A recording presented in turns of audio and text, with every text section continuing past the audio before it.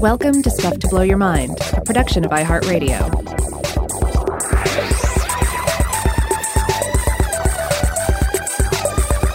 Hey, welcome to Stuff to Blow Your Mind. My name's Robert Lamb. And I'm Joe McCormick, and today we're bringing you some listener mail. Now, our trusty mailbot, Carney, has gone through a brilliant transformation where he has become a Nagglebot, a nail-faring bot. Or, wait, no, not nail-faring, a office floor-faring bot made of the nails of the dead. Yeah, at least the exoskeleton anyway. I think everything underneath is, still has to be made of the same material, but on the outside, he is now a finger and toenail-based automaton. And he belongs to Muspel. Should we jump right in with emails about our episodes on the tomato? Yeah, why not? Let's go right from nails to tomatoes here. As always, Carney is delivering the listener mail that you, the listener, have lovingly sent in to us. Do you want to start with this one from Ian here? You okay if I read this one? Go for it. Okay. Ian says, "Hi, Robert and Joe. Still in partial lockdown here in the UK and eternally grateful for your rich back catalog of rabbit holes to keep me occupied. I think I can offer some insight into the tomaco plant. Grafting tomatoes isn't that uncommon and used to be more popular. The usual reason to do it is improved hardiness and soil type tolerance. The one I've read most about is datura as a rootstock, which is supposed to make the tomato much more cold-resistant and tolerant of alkaline soil, but has been known to lead to toxic tomatoes. I read some speculation that it depends on exactly how much of the datura above-ground parts remain, and it's probably better to just not go there. And in fact, we're going to have another email about this in just a moment. But Ian continues, "One I've tried to do myself and failed, but is available as a novelty plant in the UK, is the tomtato, with potato roots on the bottom. I know a horticulturist who's played around with this. You don't get a great yield of either crop, but if you don't have much space..." He also tried it the other way around, which led to potato stems growing small green tubers at the bottom leaf nodes. Interesting, but pointless. And then Ian shares a link. "I've tried wild tomatoes. I got seeds from a botanist colleague. The plants were leggy, sprawling vines that made small, orangish berries. The flesh was mealy, vaguely sweet and sharp. Not great, but if you were foraging, I could see them being an important food source. Thanks for the amazing content, Ian." Wow, I am jealous, Ian, that you've gotten to try like a traditional ancestral wild tomato plant. I have no idea what that would be like. It's crazy. He reminds me of something that I should have thought of in the episode as we were recording it. But if you've played any of the Fallout games, I'm not sure at what point this first shows up. But certainly in Fallout 4 and definitely in Fallout 76, which I play from time to time, still to this day, you can raise a garden. You're crafting, and so there's a lot of survival mechanics bound up in the game. But one of the plants you grow is something called a tato. And, it looks like a tomato on a vine, but it is supposed to be a mutated hybrid of the tomato and the potato plant. Wow. Yeah. Huh. So basically, it's or at least very similar to what we're talking about here with the novelty plant one can obtain in the UK. Very interesting. Yeah, I would like to see one of those plants. Yeah, well, come to my camp in Fallout 76, Joe, and you'll find several of them growing. Oh, okay. You doing a lot of agriculture there? Well, just enough for crafting purposes, yes. I recall some funny dynamics in the Fallout games where you could essentially, you'd have a problem where you weren't generating enough food for your settlement, and you could solve that just by growing watermelons exclusively. So, Well, it's a post-apocalyptic days, so, you get what you get and you don't pitch a fit, right? I guess so. Our next message comes from longtime correspondent Jim in New Jersey, who has something to add on basically the same topic that Ian raised here, but goes into more mysterious detail. So Jim writes, your tomato podcast reminded me of Something a Little Unusual from The Medical Detectives, which is an anthology of true medical mystery articles originally published in The New Yorker. Spoiler alert, I'm going to reveal the main details of the story. But since the article was published 55 years ago, I think it's okay to reveal. The article tells the story of a family living on a tobacco farm in Tennessee who became extremely ill after a meal in late October 1963. The meal consisted of split pea soup, spaghetti with meat sauce, sliced tomatoes, sweet bread, and cornbread. Their symptoms were so bad that they sought medical help. They were flailing their limbs and hallucinating. The ER doctors ruled out tobacco poisoning just from handling it in the barns. They suspected botulism. But their symptoms were more severe than botulism. Toxicology reports were normal. The article then spends a page or two describing Jimson weed, which is also in the nightshade family, along with tomatoes and tobacco. Jimson weed causes the symptoms they were experiencing, but they didn't eat any Jimson weed. The mystery continues. Jimson weed is hardy, and it can withstand the first several frosts of fall.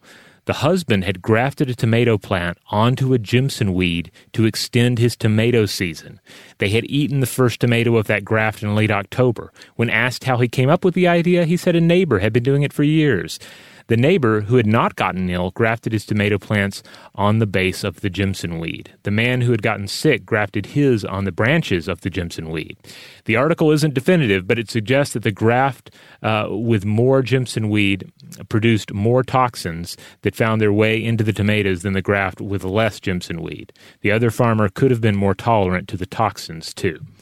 So this is interesting. Oh, one thing that's worth noting, I guess we didn't say this, is that Jimson weed is an example of, or I guess is the same thing as Datura, the plant mentioned by Ian in the last article, and that so that you can graft them together and grow tomatoes that are edible, but it apparently depends on like where you graft it, how much of the Jimson plant you use. So that could be the case with the tobacco tomato graft as well, but I guess we don't know for sure. By the way, I don't think we heard from anybody about this, but just doing a quick search around, it looks like you could, of course, it makes sense given the nightshade family, but it looks like grafting can also take place between eggplants and tomatoes. Oh, okay. Yeah. Eggmatos? Or if you go with their more elegant name, Aubermatos. Either one will work, yeah. All right, but that wasn't all. We heard from a lot of people about tomatoes. Yeah, we also got a short message from June. June says, "Hi, Robert and Joe. Just listened to your Tomato Part 1 episode. I love your show and completely agree with you about the superiority of fresh tomatoes over store-bought tomatoes, but I had to write in defense of the tomato hornworm. I know it's a crop pest, but it's also just a cute, chunky caterpillar and doesn't deserve its historic reputation as some kind of gross or poisonous worm. I still remember finding one on our tomato plants as a kid and being fascinated by seeing a caterpillar that big. Maybe this is my biologist side outweighing my gardener side, but I think they're pretty cool. Looking forward to Part 2. Best, June." Well, June, I hope you liked Part 2. I don't recall us really slandering the tobacco hornworm, except to note what was historically said about it, right? Right.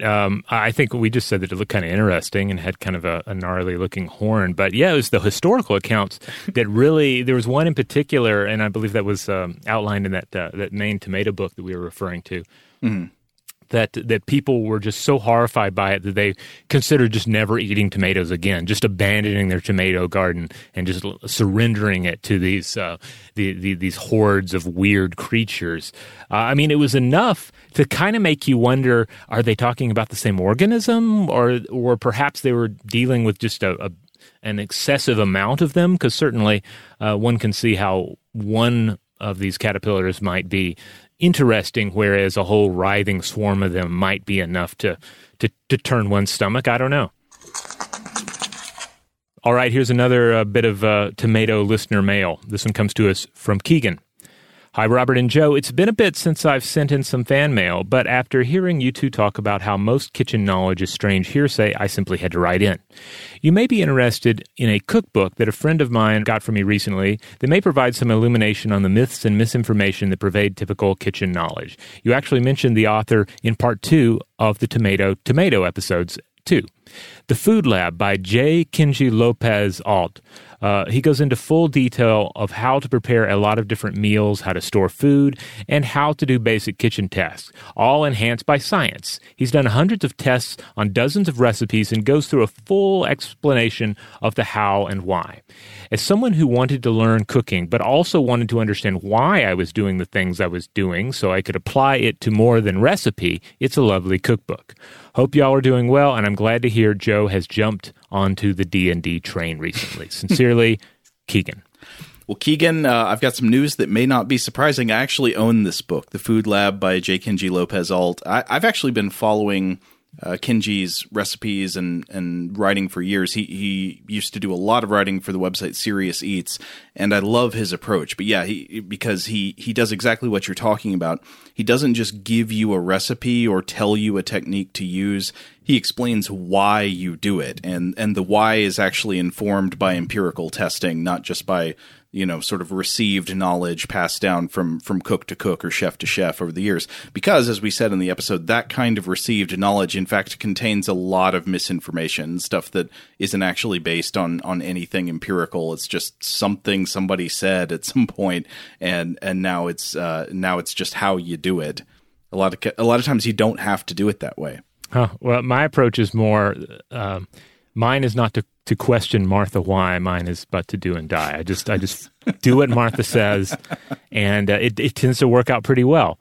Well, I think Keegan points out a very important reason, though, to learn why, which is that learning the why of things you do in the kitchen makes you a more versatile cook. It makes you less shackled to individual recipes, because once you understand the reason for doing something, you understand now, okay, this technique can be applied to this other type of dish or this other type of preparation, or that it can't, and why. Yeah, this is true. And I kid. I do love some robust instructions that I can follow to the letter.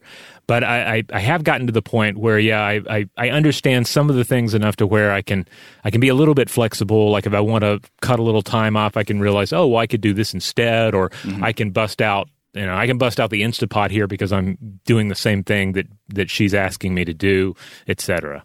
Now you've inspired a question that has nothing to do with any of what we were just talking about, but it's that you call it an Instapot. I call it an Instapot. Everybody I know calls it an Instapot, but it's not called an Instapot. It's an instant pot, and nobody says the T at the end of the first word. Why is that? Is it Instagram or something like that? Is just like causing us to leap over that letter? Oh, really? Is it not called? It is. Yeah, you're right. It's an instant pot, not an Instapot. I don't know. Who the heck says instant pot? Nobody says that. It's the Instagram of pots, the World Cross. Huh. Surely they've copyrighted Instapot as well, just realizing that's what everybody calls it. It's a strange case, because a lot of times you see people using the specific brand name for something as the generic name, but in this case, everybody's referring to it as a thing that is, as if this is the specific product name, but it's not. I don't think I'd realized it till just now. It's as if the generic term for bandages had become Band-Aid, or the generic term for tissues had become Kleenex. Yeah, I can't think of another case exactly like this. This is interesting. All right, well, I guess we're going to jump on to email that we got in response to the Horned Helm episodes. Now, the context that this email, I think, is responding to specifically was a biological portion where we were looking for examples of animals that build some form of helmet or horned helmet. One was a type of caterpillar that would stack old parts of its exoskeleton on top of its head, and so form a little hat there. But we also talked about caddisflies. Caddisflies aren't, or caddisfly larvae to be specific.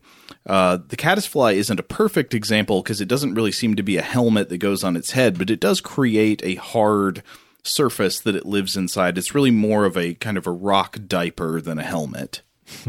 I guess not even necessarily rock, just materials from its environment reinforced with silk. But anyway, Taylor writes in and says, "Hey, Robert and Joe. Taylor again, longtime fan and now frequent correspondent.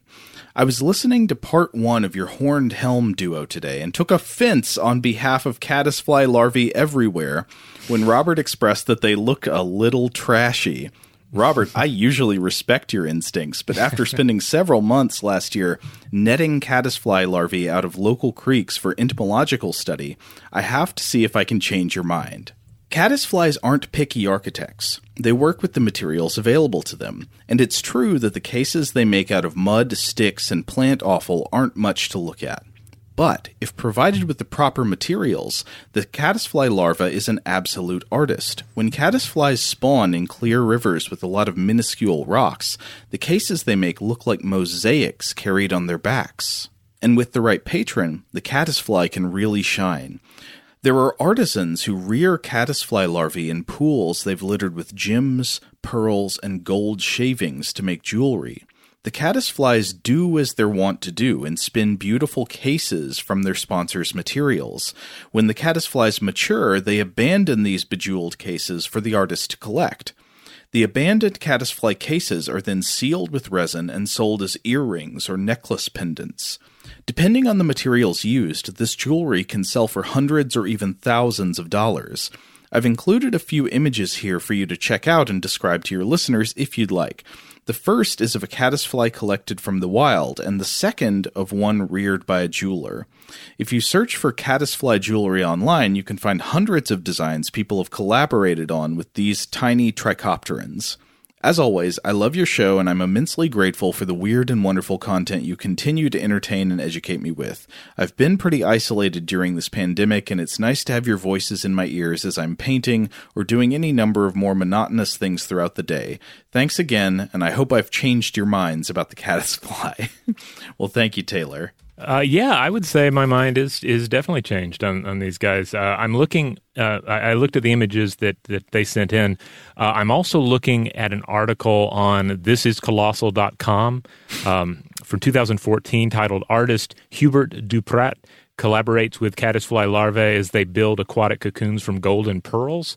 And this is a really cool article. It has some nice, high-quality images and even an animated GIF of the caddisfly building the cocoon out of bits of gold leaf. And yeah, the results are really impressive. It's a fascinating idea for a collaboration between larva and artist, and the results do have this weird, this very weird organic quality to them, while still being made out of these these materials that humans consider precious. I can just imagine some high society function where you're admiring someone's earrings and they're like, ah, yes, this was a butt sack made by the larvae of an insect. You know what it reminds me of as well is the golden scales of Smaug the dragon from The Hobbit. You know, he's supposed to have all the gold that's become embedded in his otherwise vulnerable belly. This kind of has that kind of feel to it right here. All right, now let's get to the nail-based content. Man, Carney is shaking with delight. There are just nails pouring off of him onto the floor. All right, this one comes to us from Ryan. Hello, I was compelled to write to you after listening to your podcast about fingernails, specifically about how to stop biting them. I'm in my late 20s, and I have always bitten my nails, sometimes to the point where I get hangnails or have ingrown nails as well. Last year I got married and wanted to make sure my fingernails looked nice in case there were close-up photos of my hands for the ring. This may not work for everyone, but it worked for me. I did a bit of research, and I think I ended up using something similar to CBT. The nail biting was a habit, something I did without thinking, so I had to make myself think about it. What worked for me was apologizing to my nails every time I caught myself chewing them. This trained me to interrupt the automatic action, and it was surprisingly effective. Of course, as stress was one of my triggers, the end of the world as we know it in 2020 has caused me to relapse. But at least I know that when I have the mental energy to conquer this habit again, I know it's doable. As a side note, I was also intrigued about the notion that usage of a finger makes the nail grow faster. I noticed that once I stopped chewing and started trimming my nails, I seemed to need to trim them fairly frequently, more so than my partner did. I wonder if the additional wear of decades of chewing encouraged faster than average nail growth. In any case, thank you for the many episodes of thoughtful and insightful discussion. I always enjoy seeing this podcast pop up in my feed. With thanks, Ryan. Well, thanks for getting in touch, Ryan. I don't know if the terminal trauma explanation for the rate of fingernail growth would have lingering effects, like after the terminal trauma has stopped, even if you've been doing it for years. The stuff I was reading was about like what's happening to your fingers while the nail is growing, so concurrent with the growth. But it's possible. I don't know. That's an interesting question. Okay, question. Should we read this one from Brittany, or will this make people stop listening to the episode? And maybe we will give a quick warning. Give us a minute to read this and discuss it. But if you don't want to hear anything about nail trauma, then you can just skip over this next bit of listener mail and come back in on the next topic. Okay. This is from Brittany. Brittany says, Dear Robert and Joe, when I was 12, I managed to get a fairly big piece of wood stuck under the nail of my left middle finger. I remember it being very painful. It felt like my entire heart was beating in that one spot, but also very interesting to look at. The school nurse didn't have tweezers, so she used nail clippers to fish it out. It took a good while to heal, and whenever any kind of torture involving something being shoved under the nail is mentioned, I can only feel the greatest sympathy, having experienced a small taste of it myself. Thanks for the great show, Brittany. The thing that really stuck out to me about this was the sensation of having your entire heart beating in that one spot. It's like a throbbing that becomes a whole body sensation. That's powerful. No, that I can definitely relate to that from not identical nail trauma, but some nail issues I had a decade or so ago, where like the amount of sensation that you feel like in an ingrown toenail can be such that it does feel like all of your nerves are centered on that one spot, that this is the epicenter of all nervous activity in your body. And I guess to a certain extent it is at that point. Okay, should we put the nail nightmares behind us? Yes, we should. And as a kind of palate cleanser, we're going to take a quick break. But when we come back, we have all new listener mail to listen to on a variety of different topics. All right, we're back. Oh, and it seems during the break, Carney has undergone a transformation. What is happening here? It appears, and I'm no expert on this sort of thing, I didn't follow him around, but I think he fell into a pit of snakes and has emerged with snakes sleeping through the winter inside him, using his body as a brumation chamber. So he's quite a sight to behold. So what was once a creature of nails is now a creature of snakes. Welcome back, Snakebot. Yes. Okay, so this first message comes to us from David. It was about our episode on Pykrete. We actually got to hear from a structural engineer. That's right. David writes in and says, Hello, guys. I listened with interest to your recent episode on Pykrete. The description of reinforced ice made me think of the more recent practice of fiber-reinforced concrete with either steel or plastic fibers. As a structural engineer, the description of the properties of ice, including creep, mirrors those of concrete. I wonder whether the experiments with Pykrete was a precursor to concrete fiber technology, and to some extent, similar fiber reinforcements such as fiberglass and FRP plastic. So, in that way, could we say that Jeffrey Pike was a pioneer of fiber reinforcement technology and engineering? David. That's a good question, though I don't think the innovation of putting the wood pulp inside the ice came from Pike himself. That came from, I believe, some researchers in the eastern United States out of, was it Brooklyn Polytechnic? It was something like that. But anyway, Pike had the idea brought to him, and then he picked up on it. But, good enough, close enough, right? Yeah. Now, it does make me wonder, okay, if we're talking about this sort of composite material, then where do we rank various paper innovations? Not merely paper itself, but take, for instance, paper mache, which is a composite material that has paper pieces or pulp, sometimes textiles, bound up with an adhesive, and this, of course, has been around for quite some time. I believe that we've discussed some very old versions of this in Meso and South America. I think it dates back to use in ancient Egypt and China as well. So I guess I would be hesitant to give Pike too much credit. in terms of just overall composite material engineering. But you absolutely got to give him outside-the-box thinker. Oh, yeah. Still a fascinating individual who came up with some pretty interesting ideas. All right, we got some messages in response to a Vault episode that aired recently, the one about school dreams, the recurring dream where you have to go back and take the Russian calculus test. Mm-hmm. Some of these messages were in response to a question we asked at the end of the episode about whether people still have school dreams if they had experiences other than just going up, graduating from high school, and then maybe going on to college. If people had dropped out of school at an earlier age or had something else going on in their lives at that time, if they were homeschooled, how did that affect their propensity for school dreams? And so Kayla gets in touch with us to say, "Hi, Joe and Robert. I missed the school dreams episode the first time around and was really intrigued to see it pop up. I knew that many people experience school dreams, but I assumed mine were unusual because of my background.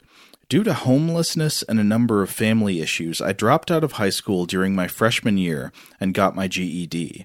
I only ever went to high school classes sporadically over a period of a few months. I had the added misfortune of having to change schools 3 times in this short period. I'm 30 now, putting my high school experience 15 years ago. Oof. I didn't start having school dreams until my mid-20s when I started having them all the time. I was surprised to find that the basic premise of my dreams was so common. I find myself at my first high school on the last day of the school year. I panic realizing there's a class I haven't attended all year. I remember that I couldn't find the classroom on my first day and was too afraid to ask anyone. I wander through a maze of high school, frantically searching for this class. It occurs to me that the teacher had gone out of their way to give a second chance to finish school, making me feel extremely guilty for letting them down. These dreams almost always end with me finding a huge glass door and leaving the building, trying to get away without being noticed. I'm on the fence about dream interpretation, but it's so interesting how these things can tie folks of all different backgrounds together. I associate these dreams most closely with my general feelings of anxiety and how it's affected my life at different times. It's worth mentioning that I generally don't regret or feel bad about having dropped out. I went down a different path, but it worked for me, and I have a great life now with a family and career. Just wanted to share to hopefully answer some of those questions. Love the podcast. Please keep quality dream-related content coming. Kayla." Oh, that's interesting. As a side note, I recently had a school dream again, and one of the amusing things about it is that in the school dream, it had been updated for the COVID era because it had to do with stress over dialing into my classes, into my college classes, and attending them virtually. And I forget, I've already forgotten the details of it, if I was having trouble connecting or if I'd forgotten the class, that old trope. But still, it was amusing that had been updated for like COVID era class anxiety, despite that having obviously never been my experience going to school in the past. I don't know if it was like a combination of like my son's experiences right now, zooming into classes, combined with my own, college era anxiety about missing classes. I don't know, but it was amusing, but also I guess kind of frustrating too. Where you're like, come on, dream world, is there nothing better we can have than just a timely updated version of the tired old school dream? That seems like the kind of thing that normally happens where a lot of times people bring current relationships and drama to their school dreams. So it's like, I was at school, I was missing I hadn't prepared for a test, but also my current coworkers were there with me, and whatever kind of drama you've got going on with them was the background of it. Yep, life changes, but the school dreams, they're forever. But this next message has a very interesting variation. Robert, you want to read this one from James? Yeah, James writes, I think I have an interesting perspective on the idea of dreams, not from any research perspective. I'm a high school and college graduate, and my main job is a fireman and a paramedic. I did start this job in my early 20s, so I can't speak to dreams coming from your 20s memory bias. That being said, I never have school dreams, at least none that I can remember. I do have work dreams relatively often. All of these are ridiculous as Russian calculus, but they are related to just how often things can go wrong on the job. For example, just last night, I, by serendipity, remember a dream about VTOC. I'm not going to get into the totality of the dream. However, the biggest point that stuck with me was that I occluded an IV. This, if you're unfamiliar, is a process of stopping blood from flowing out of an IV prior to the tubing being attached to the hub. I don't know what you're talking about, but I'll let you carry on. It is also something I was initially bad at during my training. Anecdotally, I would argue because my job is high stress and intensely chaotic, this outweighs the stress I would have felt in college or high school, neither of which I remember as particularly stressful. So I dream of fire and emergency medical calls gone wrong or just being off kilter rather than giving speeches in my underwear. Sincerely, James. Yeah, that's interesting. I mean, it does sound very much like the school dream dynamic, except it's not about school. It's about this other kind of institutional challenge that you're repeatedly facing day after day in your early adulthood. But that's not all. James also had something to contribute to our discussion of snakes. Would you like to take this next part, Joe? Sure. James adds thoughts about the Snake Pit episodes in a separate email, and this was regarding the liver fascination. Remember in the episode we talked about all the different myths where people would be attacked by snakes, and then it would say, and the snake was eating his liver, or the snake was biting him right on the liver. And then we related this to other strange stories of monsters attacking people in the liver. The eagle attacking Prometheus's liver. The kappa trying to pull out your liver through your anus. What's going on here? James has a thought. James says, if you look at most predators eating, their initial attack is normally toward the stomach or abdomen. I'm not saying these animals are first going after the liver. If I remember correctly, they're after the guts to obtain plant nutrients while it's still fresh in the gut. However, from an observation-deduction mindset, I would feel it's easy for an ancient observer to think that the animal is after the liver, being the liver is the largest and most prominent abdominal organ. As always, keep up the good work. Sincerely, James. I don't know if I'd ever heard that rationale for why predators very often attack the abdomen first. I think that is true that after a predator is made a kill, they start eating at the abdomen, but I'd never heard that it was to obtain plant nutrients from the prey animal's digestive system. I'll have to look into that, but that does sound plausible at least. All right. Well, we're wading into the snakes now. We're about an ankle deep at least. So we're going to continue. Here is another bit of listener mail. This came to us from Matt. Hey guys, a longtime listener, first-time writer. Just finished the Snake Pit, Den episode, and loved hearing you talk about Narcissus. I live in Manitoba, just north of Winnipeg and east of Narcissus. But took a road trip there a few years ago. It was early in the season, so the snakes weren't super crazy, but what a cool experience. Kids running around catching snakes, writhing balls of snakes in the dens.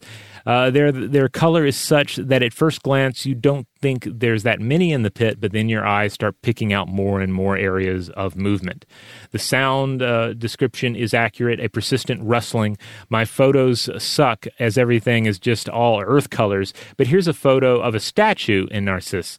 You're right that the town is really just a few houses, and he includes this image of this really fabulous Thulsa Doom-esque sculpture that they have there of these kind of writhing, arching, gold and green snakes on top of a rock pile. I guess they're supposed to be the garter snakes that gather there at the dens, but yeah, obviously they're a little bit bigger. And what I think is funny is that this statue has inverted the dynamic. The snakes come to the Narcissus area because there are sinkholes and pits and holes in the limestone that are good for them to brumate in. but this puts them atop a mountain of stone. It's a total vertical inversion of the snake dynamic. Yeah, absolutely. But and I do say it does sort of demand worship as well. What is the answer to the riddle of snakes? Also, Matt was not the only Manitoba listener we heard from. Becca got in touch, and I just want to read an excerpt from her email here. She says that she loved that we mentioned that Manitoba snake pits are the largest in the world, and she goes on, I don't know how that's possible, but how excited I was to hear that, you have no idea. Finally, I have something I can contribute to. It really is a nice Mother's Day activity. It's a really small, circular hike, approximately the size of a football field, I'd guess. The pits are guarded by a fence, but the snakes often slither across the track, so you have to walk slow. They are very docile, and in my experiences don't seem to mind being picked up. It really is like a huge writhing swarm. I don't know if I've ever picked up on the noise, but there is usually a lot of background noise going around. When I saw the movie Annihilation and saw the intestine scene, my first thought was, that's like the snake pits. And Becca attaches some photos for us to look at. So yeah, thanks for getting in touch, Becca. All right, on that note, we're going to take one more break. But when we come back, more listener mail. All right, we're back. Now, a number of listeners wrote in on our episode on the spotlight effect. Remember the effect that essentially finds that people think other people are paying more attention to them and noticing more about them than they actually are. So it's quite ironic that the next bit of listener mail is another one from Jim in New Jersey. So Jim, please don't make. We hope we're not encouraging spotlight effect by reading another one of your emails, or that we're not giving into it by thinking that Jim only thinks about our show and writes in all the time. I mean, Jim is prolific. Well, what can you do? So Jim says, Robert and Joe, I think the spotlight effect can be summed up in this quote, for which I can't find the source. Everyone is the star of their own movie. Yeah, I think that's about right, Jim. So he says, I don't think it's unreasonable for children and young adults to be subjected to the spotlight effect. Through the first 20 or so years of their lives, there's almost always a set of adults watching much of what children do, whether it's parents, family members, friends, teachers, etc. Why wouldn't they think they're the center of attention? They often are. Now, this is very interesting because some of the psychologists that we were talking about in that episode highlighted the fact that the spotlight effect is especially pronounced among, teenagers. And yeah, it makes me wonder, is that something natural about the brain as it develops? Would it be that way no matter what was going on in the culture around them? Or is it because, by teenage years, you are used to actually being the center of attention for so much of your life? Yeah, I don't know. It also reminds me of something that came up recently about the podcast, but I don't know if it was in this episode, where we briefly discussed the idea that was certainly written about by Iliade, but the idea that especially older cultures, that anything you did was only meaningful in so much as it went through the paces of some mythic trope. Mm-hmm.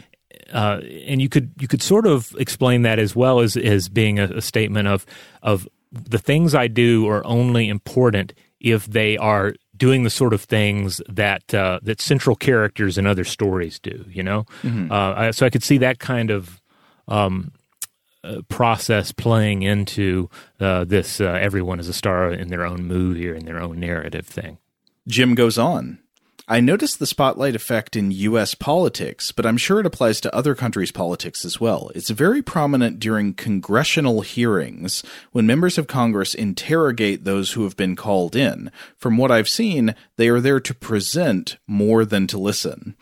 Yeah, I do think that's often the case. You see what is ostensibly supposed to be, the member of Congress is supposed to be acting like a prosecutor, acquiring information or eliciting testimony from the witness. Very often they're clearly just performing to create an impression about themselves. As for feeling less self-conscious about something, I think a new hairstyle is a good example. My wife's stylist might cut her hair much shorter than my wife desired. She often feels very self-conscious about it, but in a day or two, she doesn't even notice it. I don't have bad hair days myself since I sport the same head style as Jonathan Strickland. That's our colleague on Tech Stuff. That means not having hair. And then Jim finally finishes with a postscript saying, I just subscribed to Netflix about 2 months ago during COVID, and I'm working my way through Black Mirror. Ooh, Jim, take it slow. Don't get too down in the dumps. It's a tough time for that kind of a... Yeah, totally. We're living in a Black Mirror episode already. But Jim says, finally, I saw Metalhead last week, so I knew the tree-climbing robot dogs reference. I don't remember when we referenced that, but good on you, Jim. Yeah, that is a terrifying episode. Probably one of my favorites. All right, we have another one here. This one comes to us from Matt. Hi, Robert and Joe. Glad you're both able to stay safe and produce amazing content from the comfort of your respective bunkers. In your recent episode about the spotlight effect, you mentioned playing D&D over Zoom and it being exhausting. I may have a few suggestions to help. Number 1, it's possible to hide the self view on Zoom. It's in the menu that appears after clicking on the 3 little dots when you hover over your portrait. I find it helps. Number 2, a D&D campaign seems like a perfect opportunity to have the players use their character avatars. Under Settings, you can select a virtual background to use for the call. But if you cover your webcam, you disappear, but the background doesn't. Have each player put a picture of their character or reasonable facsimile as their virtual background, and then close the webcam. Then nobody has to feel like they are in the spotlight. Maybe the DM has an image of a formless evil presence or something. Now the question becomes, will you still be tempted to stare at your avatar, or will you need to hide that as well? Stay safe, Matt. Well, I think these are some great tricks. This email came in, I think, before my most recent session, and I tried to do some of these things, but then I realized, we don't actually use Zoom for this. We use Google Meet or something like that, and I'm even less sure how to pull the various bells and whistles on that one. But I like the idea, of making myself go away and replacing it with my character's image, as that would be more immersive. Because when we're playing, I don't know, I'm at the point with doing remote D&D where a lot of the things that are difficult about it are really starting to grind me down. I'm really missing the physical hangout aspect of playing. And the part that I enjoy the most is, getting immersive and being a character, being my character through the interface. And something like that sounds like it would be a good tool to use. I think this is about a shattering on TV that predates Terminator 2. Yeah, this is exciting. Because part of my whole theory was, and I still stand by this, that Terminator 2 gave us a shattering scene that had a huge impact on other sci-fi movies and TV shows, and everybody wanted to do the same gimmick and use the same technology. However, they do not seem to be the first. Carrie writes in and says, "Hi, gentlemen. Love your show. I'm a truck driver and ingest a lot of podcasts and other audio formats. Just wanted to throw in a scene from a 2-part miniseries, I think V, from 1983. Now, I don't think I've ever seen V. I'm vaguely familiar with it. It's like an alien invasion show. Yeah, starring Mark Singer from Beastmaster. Yeah, he was in at least 2 episodes of it. I mean, you got Andrew Prine in there as well. It looks like an interesting cast. Robert Englund shows up. I've never seen it, but maybe I got to look it up. All right, Carrie continues. A character in that gets his forearm and hand frozen by liquid nitrogen and then breaks it off, stumbling to safety. It's funny, I remember watching the entire series, but I only remember that, reptile people, and a woman with long black hair. I had to Google it for the year. Keep up the good work. Your show is one of a few I have no problem re-listening to. Carrie. Well, thanks, Carrie. Now I got to check this out. It does look, it looks like some early 80s TV production values magic. And certainly it does push the timeline back further regarding the beginning of our liquid nitrogen obsession. So perhaps James Cameron had watched V and thought, That's pretty good. I could do something with that. Yeah, I'd go whole body. You just do an arm? That's weak. But now we've got homework for you. You listening out there. Find us the earliest shattering of a human body in film or in fiction. Where's the earliest one? I got to know. Well, here's the other thing. It needs to be ice, because you will find precursors that are stone. Someone's turned to stone and then they shatter that way. But particularly, I'm interested in ice. All right, next, you got a very brief note from Samantha. It just says, I just watched The Tingler. It was awesome. Thank you, Sammy. P.S. Yeah. P.S. I also went on an Alien/Predator/Pred-Alien Bing. I think she meant binge, but I liked Bing even better. I went on an Alien Bing.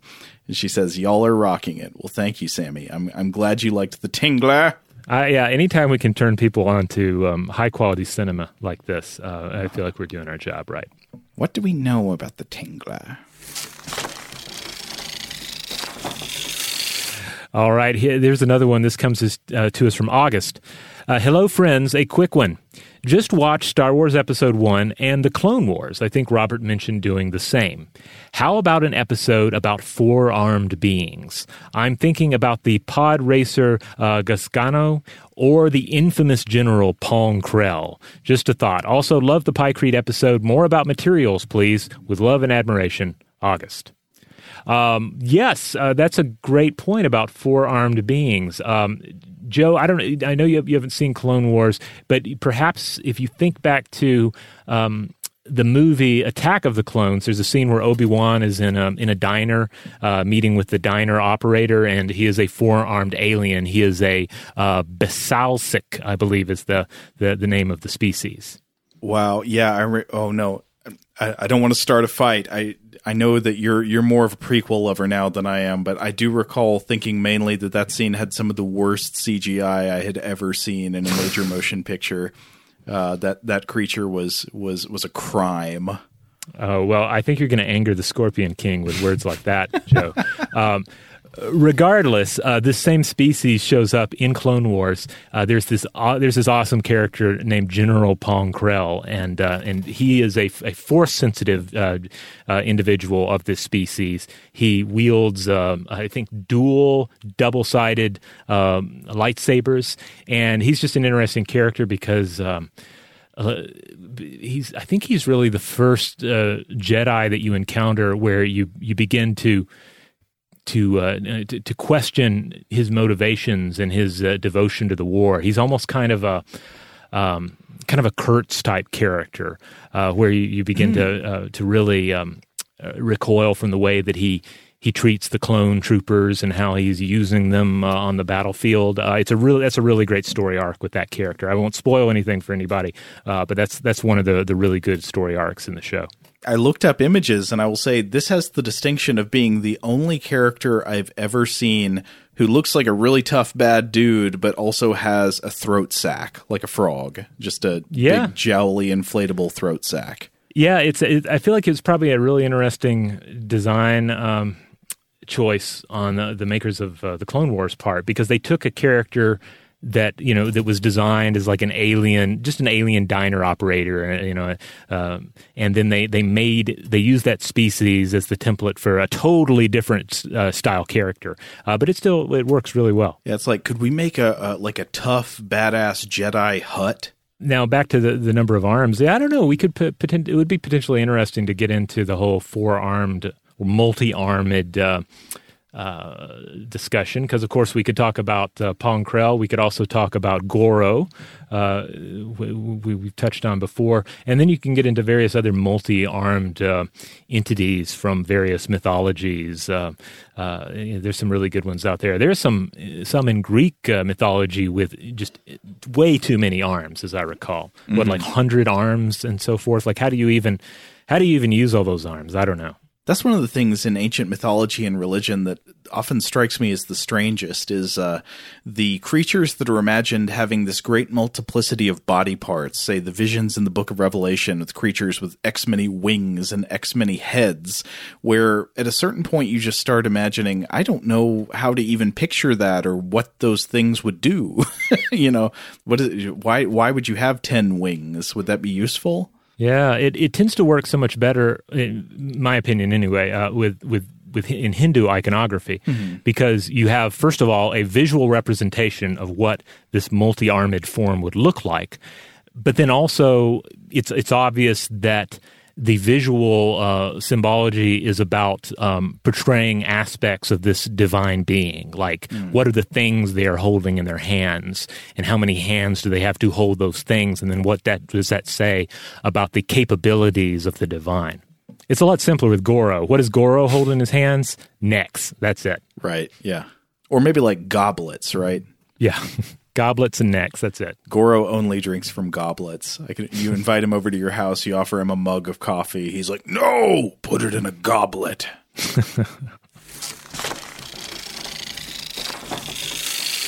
Okay, a couple more messages here, both related to Star Wars. This one is from Velen. Velen says, Hi, Robert and Joe. I've been listening to Stuff to Blow Your Mind for about 8 years, but I don't think I've ever written. I'm normally at least a month behind, and when I get the urge to write in, I always think, I'm sure someone else has written about that in the meantime. But once you talk Star Wars, I'm ready to risk potentially repeating someone else. Oh, never be afraid, Velen. Sometimes we get some duplicated sentiments, but that's okay.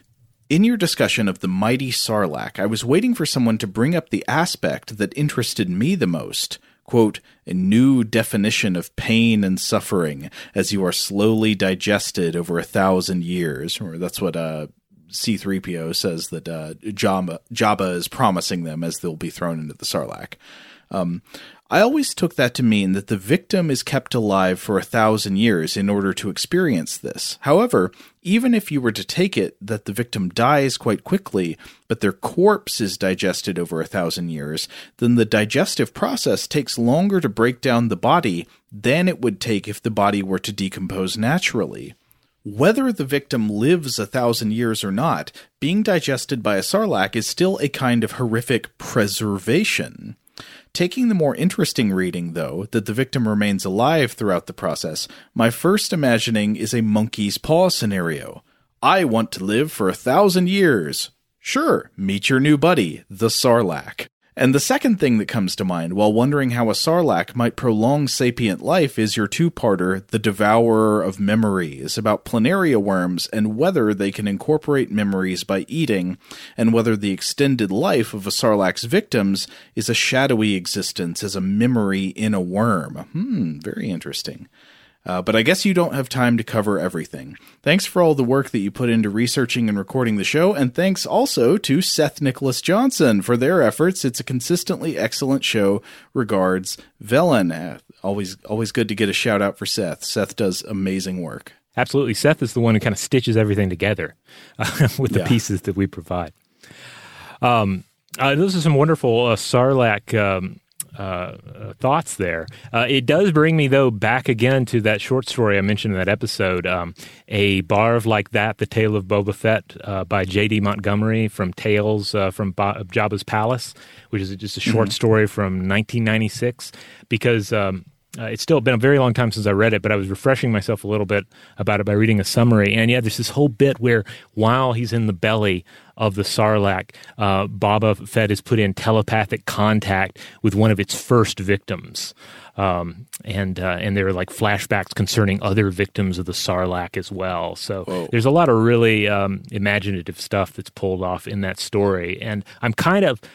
I have heard rumors that Boba Fett is coming back in the second season of The Mandalorian. I don't know if that's if it's real or if it's going to be some other character pretending to be Boba Fett. But I'm hoping that if they do actually bring him back, they consider getting some ideas from this particular short story. Now, obviously, they already filmed it. They've already written it. So whatever is going to happen is going to happen. But I hope that they looked at this story because there's some cool ideas in it. All right, here's another bit of listener mail. This one comes to us from Kale. Kale writes in and says, "Hey, Robert and Joe. First off, I want to say that I absolutely love the show. I really appreciate the work you guys put into it. I love the jokes and puns and recommendations you all put in as well. During the Sarlacc episode, you guys pondered the reasons why Star Wars fans were so interested in Boba Fett. And I think it has to do with the Star Wars animated series, The Clone Wars. In this show, no spoilers, they delve into his story through multiple episodes, and it's very interesting. Also, I highly recommend watching it if you haven't, and especially if Robert has been sharing his love of Star Wars with his son. The show is enjoyable and very fun for children and adults alike. I wasn't even interested in watching the live-action movies until my partner showed me the animated series. Plus, there are lots of episodes set on planets with cool creatures and interesting alien races. If you have Disney Plus, you can stream it on there. I hope you all are staying safe and healthy. Sending much love and good vibes your way, Kale." Now, this of course, I should add that Sarlacc episode came out before I did indeed start watching Clone Wars with my son. We are currently, let's see, what season? We're in like season 6, I think. Wow. And we're loving it. They did such a great job creating the show. And it's a show that, again, kids and adults can both enjoy. It's just light years ahead of any of the animated series I had access to as a kid. I love the development that they give all the main characters, as well as all these side characters and some of the more obscure guests that pop up.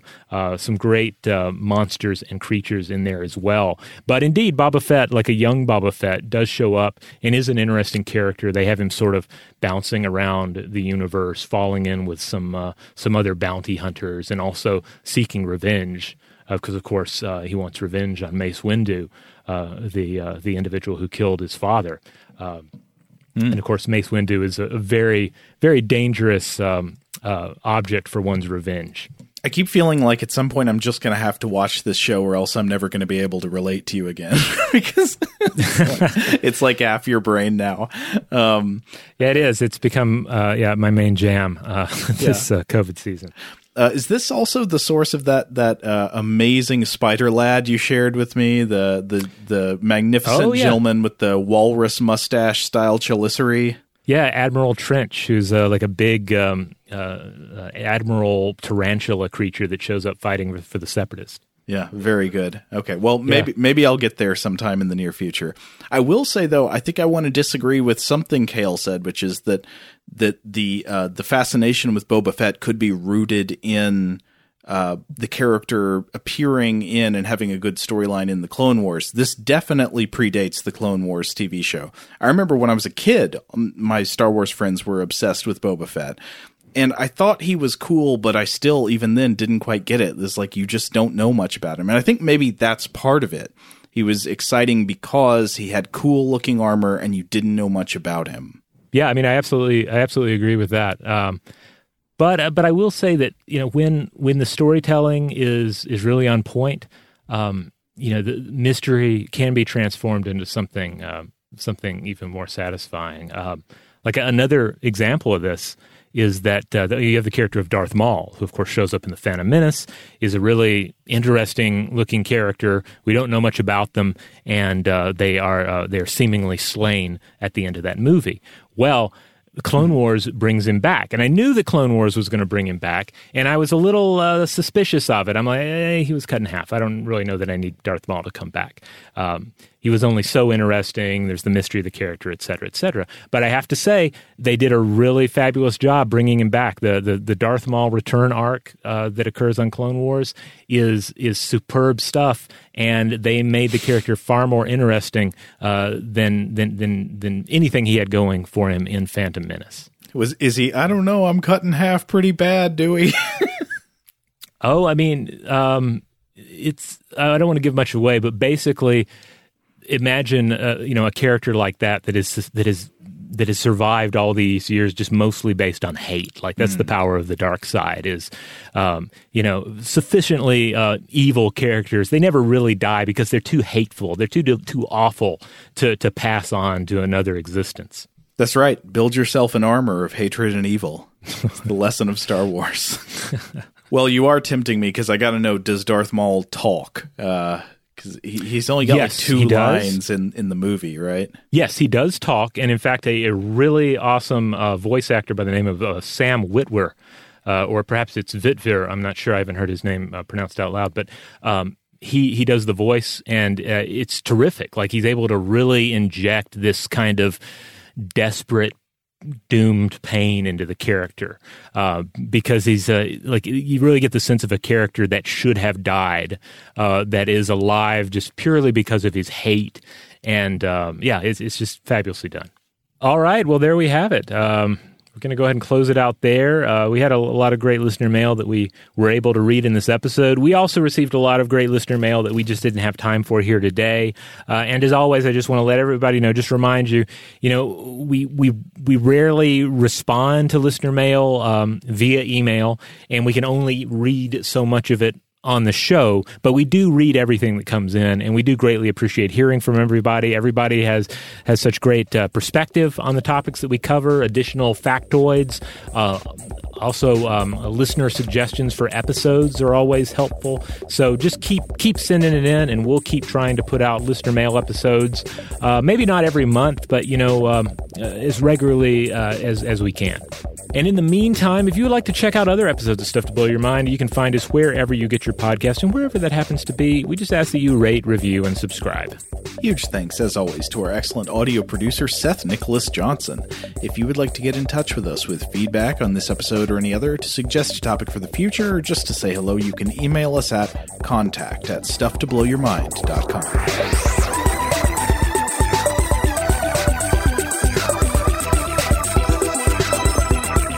Stuff to Blow Your Mind is a production of iHeartRadio. For more podcasts from iHeartRadio, visit the iHeartRadio app, Apple Podcasts, or wherever you listen to your favorite shows.